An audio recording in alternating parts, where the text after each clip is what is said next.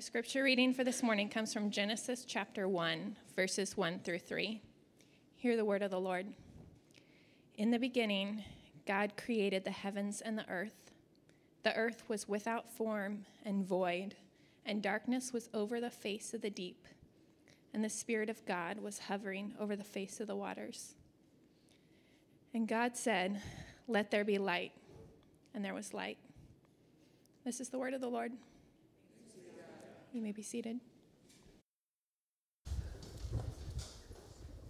good morning, church. It is good to see you here today. My name is Tyler. We are pretty close here, Katie. That's all right. It's good to have a full house.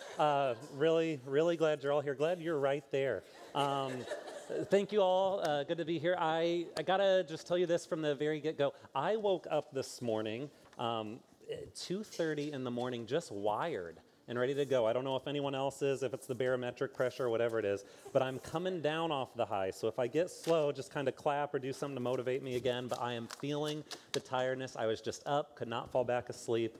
But I'm so happy to be here with you this morning. As I've said, my name's Tyler. I'm one of the pastors here. Eddie mentioned our campus pastor, Gabe, is running a 100-mile ultramarathon in South Dakota. And so I thought you might like to get a little glimpse into his journey. Here's Gabe at the outset of the race. So he's number 13 there, if you haven't met him before. And that's his lifelong friend, Thomas. So they're running in memory of a dear mutual friend that they have. So this is at the outset of the race. And then I think we have a live picture of him now. And so he's, just had enough. So 90 miles, right? Is that, man, gosh, I don't even drive that far. So we miss it, but all joking aside, Gabe was keeping with his pace goals. The last time that I checked, Allie and the kids, they've had a blast in South Dakota. I know they did some sightseeing, and we're really excited to have Gabe back with us next week. If one of Gabe's greatest interests is running, one of my greatest interests is theater.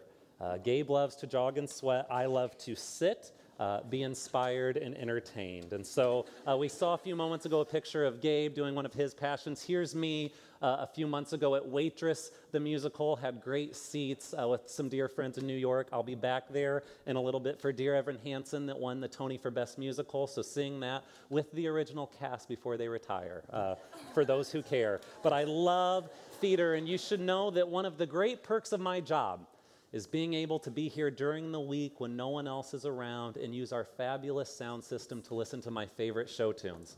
And so all summer we've had Les Mis and Miss Saigon and Disney's The Lion King in this space. I love musical theater, and in 1983, the legendary Broadway composer Jerry Herman wrote lyrics that have made an enduring impact on the theater community, and lyrics that I would say poignantly capture an assumption that goes deep in our cultural understanding and the way that we view the world. Herman, he was working on a closing number to the first act of his musical La Cage aux Folles, which went on to win the Tony.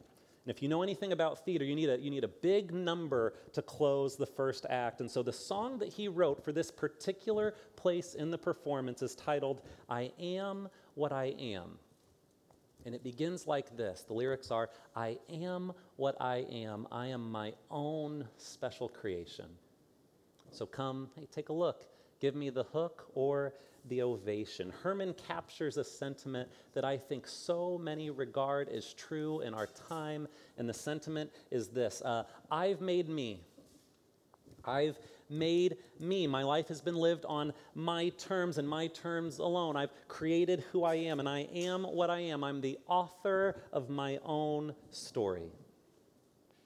Herman's not alone in articulating this truth. The poet William Ernest Henley captured it this way. He says, "I am the master of my fate. I am the captain of my soul." And if you know kind of the great American standards, the songbook of this country, you'll remember that Frank Sinatra sang it in his signature style. "I faced it all, and I stood tall, and I did it my way," right? You've heard this idea before, church, the idea that each person has individually and autonomously exercised complete control over the way they are. They've decided who they want to be and who they are becoming. You've heard it said that people, they make himself or herself into who they wish to be. I am what I am. I did it my way. I've made me. This is the mantra of our times. But what if this is wrong? What if we don't have as much control over who we are and what we think as we might suppose? What if we're not solo authors individually and autonomously shaping ourselves? What if we really aren't, at the end of the day, our own special creations? What if that's wrong? It's real commonplace to hear, and many do believe it, but some of our brightest and most reflective thinkers have begun to question and disagree with that assertion, with the assertion that people are self-made. They say to the contrary, we're actually profoundly shaped by others to a degree that we'd likely rather not admit. One of the great thinkers who has kind of combated this idea, I am who I am, is the great philosopher Dallas Willard. And he challenges the notion that individuals create themselves. And he says this, he says, you have a spirit within you and it has been formed. It has taken on a specific character. You see, Willard insists that there's something inside you and inside me. There's something inside all of us, deep inside, that makes us tick. Something that motivates our actions and drives our desires and shapes the way that we interact with the world. And Willard, he believes that humans, they're more than just their biology. We certainly are that. There's plenty that our biology dictates and determines, but there's something more. There's something deeper, something that exercises great power over our habits and our behaviors. And Willard maintains that thing, it's our spirit. He says you have a spirit. In our spirit, Willard insists, they've been formed. Indeed, he writes this. He says, spiritual formation is the process by which the human spirit, that thing in all of us, or the will, it's given definite form or character. It's a process that happens to everyone. The most despicable as well as the most admirable of persons have had a spiritual formation. Everyone from Mother Teresa to Mussolini, according to Willard, has been spiritually formed. They've been affected deeply at their core by certain ideas and certain experiences that have been communicated to them by others. And that thing within you and that thing within me that drives our behavior, it's not something we've created on our own, Willard says. It's something that's been shaped and formed by others. Willard says we each become a certain kind of person in the depths of our being, and we don't become that kind of person on our own. We have been shaped. Our spirits have been formed. And so this morning, we're coming to the beginning of a new sermon series. And this is like a back-to-school Sunday, right? I know a lot of teachers in our congregation have been back in the classroom. Think of this Sunday as like the syllabus day for a new series. We're kind of setting the overview for where we're going to be. This is the introduction of the book, and I promise it's going to get a lot better as we go along. But this morning, we're starting a new series, and the series is entitled A Story Worth Living. And it's a series intended to help us identify and explore those ideas and beliefs that have shaped us in significant ways. We want to be aware. If we all have been formed, we want to be aware of what's formed us. And so this morning, I'd like to begin by asking, how have you been formed? How have you been formed? What ideas, what experiences, what people have shaped you? Do you know? And can you name them? What thinkers, what heroes, what books, what show tunes, what ideas have shaped you as a person? How have you been formed? Because for the next 7 weeks, we're going to be exploring together 7 ideas and narratives that our teaching team believes have profoundly shaped and formed so many over the past few decades. And I think some of the ideas that we're going to dive into, you're going to recognize them instantly. You're going to say, oh yeah, I've known that, I've heard of that, and yes, here's how it's shaped me. And others, they might take you by surprise.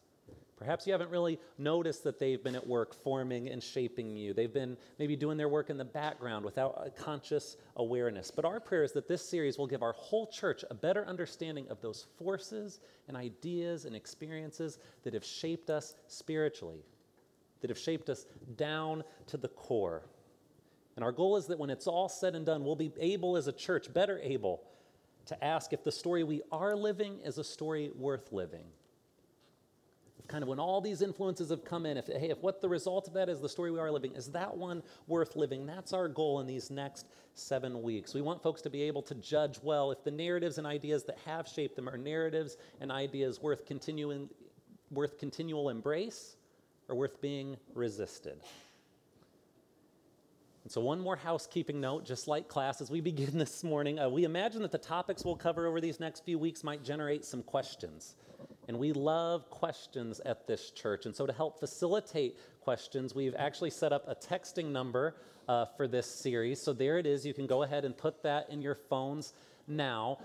We'll be walking through the book of Genesis, and so that book itself has so many questions. And then, again, the cultural themes and ideas we'll be doing, there's a lot of stuff that could come into mind from that. And so we're going to give this new thing a shot. You can text in questions to that number, and we'll be appearing on Mondays on Facebook Live to answer those questions. And I got to be honest, some of us are more excited about this idea than others. I love being live, but we'll see. The rest of the staff will all be there on Mondays. It'll be a little later tomorrow in light of the eclipse, but every week after that, Mondays at 3:15, we'll be live and engaging those questions. So please, if things pop up into your mind today, or as you go home, or as you're thinking about, this series or the book of Genesis, really anything like that, we want to be more dialogical in this series. We think it'll be helpful for folks as we consider these foundational assumptions that have formed us. So please feel free to text in any questions that you have along the way.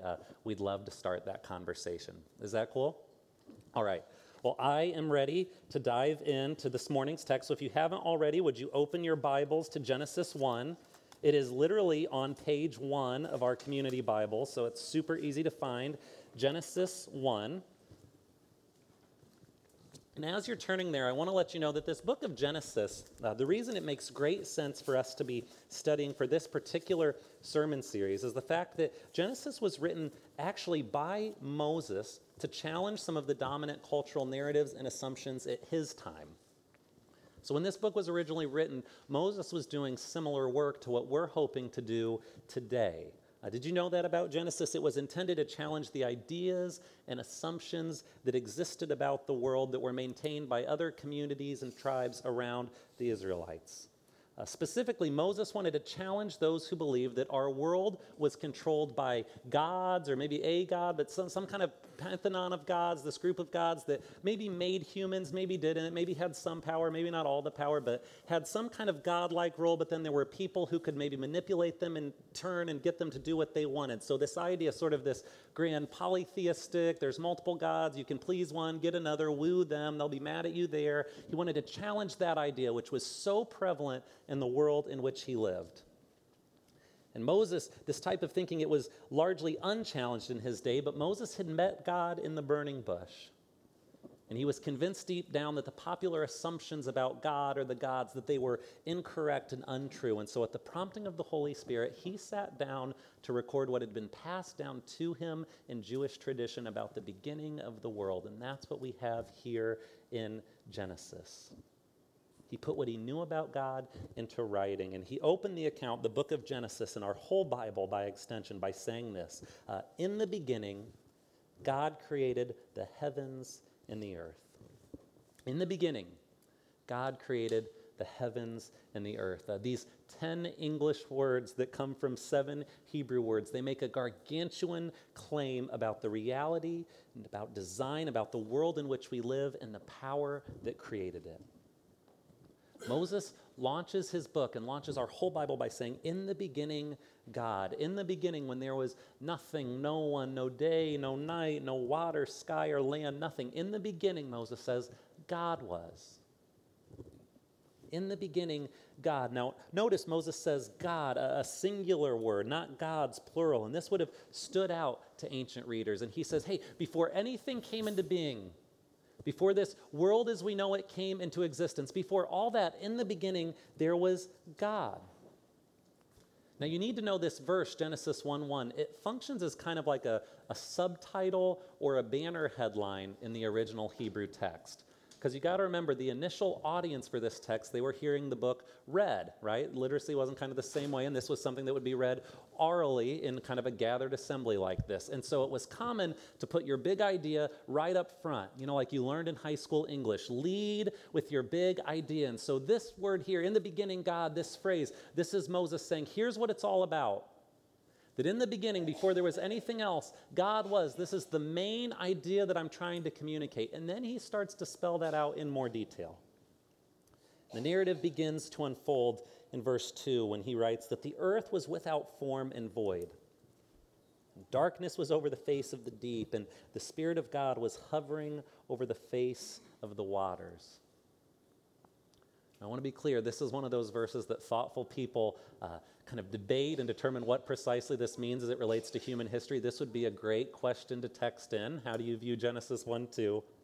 But for our purposes this morning, here's what we need to know. Moses is saying there was a time before time as we know it where there was no order to anything, where all there was formlessness, emptiness, void. And then God spoke, and God said, let there be light, and there was light. And God saw that the light was good, and he separated the light from the darkness. And God called the light day, and he called the darkness night. And there was evening and morning the first day. In the Genesis account, Moses says God exists before all else, and then God makes all that there is. And God doesn't do it like with a lot of effort. It doesn't take a lot of work. He simply speaks it into being. God says, let there be light, and there was light. And God sees that what he's made is good. He calls the light good. He says the seas and the land are good. The plants and the fruit trees are good. The sun and the moon are good. The fish and the birds, the cattle and the mammals. All of it, God's saying, is kind of this book unfolds in a rhythm. You can catch it as you read the whole thing, right? There was evening and morning the first day, evening and morning the second day. Good, good, good, good, good. God sees all that he's made and he says it's good. And then he gets to human beings at the very end. Kind of the peak of his creation. And in Genesis 1:31, he says, hey, all of this, when I look at it now with humans and their place in this creation, it's very good. It's orderly, it's intentional, it's beautiful, it's my masterpiece. And this is how the Bible begins. The Genesis account and our entire scriptures, they begin with the bold claim that there is a God, that he exists before all else, and that this God made all that there is, and that he did so effortlessly and masterfully. And church, that is a huge claim. And it's a claim that challenges many popular cultural assumptions of our time. Really many assumptions, right? This is kind of different from something we normally hear. But our team this week, we thought of one assumption in particular, one kind of cultural narrative, one set of ideas that we think this depiction of the origin of human life and of who God is, it stands in bold contrast against. There's one assumption, it's quite pervasive, and it's an idea that was articulated most memorably in 2011 by the Grammy-winning rapper Drake. In his hit song, The Motto, which has sold more than 3 million copies, Drake introduced a slogan that's become a cultural phenomenon. You've probably heard it before. He said, you only live once. That's the motto, YOLO. And we bout it every day, every day, every day. That's why I'm not a rapper. Leave that to someone else. But with that short lyric, Drake introduced the whole world to YOLO, right? You only live once, the motto, and it's made a remarkable cultural impact. It's been graffitied on walls. It's a popular Twitter hashtag. Some on the internet claim that it's a tattoo that Zac Efron got, although that's in dispute. But I think, yeah, there it is. Hi, Zac. You only live once, YOLO. It's a pithy idea, and to be clear, in one sense, Drake is absolutely right. In one sense, human life is a gift, and it's precious, and it's short, and it can fly by, and we don't get a do-over. But in another sense, this phrase carries a set of ideas. It suggests some things about the world and the way the world works that stands in stark contrast to the Genesis account that we just engaged. Because YOLO is used most commonly, and in fact it's used by Drake in his song The Motto, to make a claim that, hey, this life is all there is, so you better live it up. time is short, so you need to make the most of it. It makes the claim that this physical, natural life, that the material existence that we inhabit, this is all there is, this is it, and it's passing by, and you only get to do it once. So the logic goes, you might as well enjoy it while you can. You might as well pursue all the pleasure you can while you can. I mean, take a risk, do something stupid. Who cares? YOLO, right? You only live once. If you don't go after it now, if you don't go for it today, you'll miss out. You'll sell yourself short. You'll wind up experiencing less than you could have. So be a little less cautious. Be a little less stuffy. YOLO, come on, do it. This is all there is. No day but today. You've heard this, right? But do you now see some of the faith assumptions and the philosophy that underlies the YOLO slogan? Do you now see how this little phrase stands for a large set of ideas that profoundly shapes us in these modern times? I mean, can you see what's being implied about the world and humans' roles in it? Let me help with that process. 4 years before Drake brought YOLO to the masses, a distinguished professor and philosopher, Charles Taylor, published a masterful analysis of the modern world. It's called A Secular Age. And this thing is a thick book. It would look great on your bookshelf, but about 100 pages in, you're going to want to give up. But in this book, Taylor talks about what he calls an immanent frame. And he says that modern people, we look through life through this immanent frame. We're so preoccupied on the here and now. We look primarily, if not exclusively, at the material realities of our lives. And that shapes how we live in the world, how we think about the world, how we respond to those around us. And Taylor notes that this is a profound shift in human society. He says this is something that's really recent, this immanent frame. He notes that for millennia, human beings were aware that there might be something out there, right? They might have disagreed on what precisely it was, but the idea of a God or another world or something to which we're accountable, he's like, that was more commonplace. And now Taylor says in the modern world, that's been replaced. And people have an immanent frame. This world is all there is. This material existence is all that matters. This is what reality is. And he notes that this is a huge shift in the history of ideas, a massive difference. And I think he's right. I mean, what he describes, it fits my experience. When I open best-selling books, when I engage friends in conversation, when I peer into my own thoughts, I think that modern people, we don't automatically assume that God is present, that God is around, that God has any kind of authority, that God made anything, that he's something or someone who's real and who matters. I see more and more confidence in what's material and experiential. I see less and less confidence in God. And that's what Taylor's saying. That's what YOLO is capturing in a clever way. That's what's happening in our world, in our neighborhood, in our cities. Right? Do you realize, church, that this assumption about the way things is, it has implications. It is shaping the way we live. We are spiritually shaped. And these ideas that this world is all there is and that there may or may not be a God and who cares anyway because my time here is short, I've got to live it up, that this has shaping power on the parts deepest in us, on our spirits. We live in the world of YOLO, in the world of here and now. And this stands in stark contrast to the world presented by Moses in Genesis 1, doesn't it? I mean, our world and our worldviews are quite different than the world and worldviews that open up the scriptures. I mean, in the beginning, God. It's a far cry from YOLO. Before and underneath and behind it all, God is a big step from this world is all there is. And so this morning, like I said, we're taking our first step into this series. But as we do, we've got to ask ourselves this question. Is it YOLO or is it ITBG? In the beginning, God, right? Is it you only live once? Or is it in the beginning, God? And friends, this is a huge question, and it's our question at the outset of this series. Is it YOLO or is it God? Which slogan is shaping our lives? Which slogan do we want to shape our lives? What set of ideas should be forming us spiritually? Because we are being formed.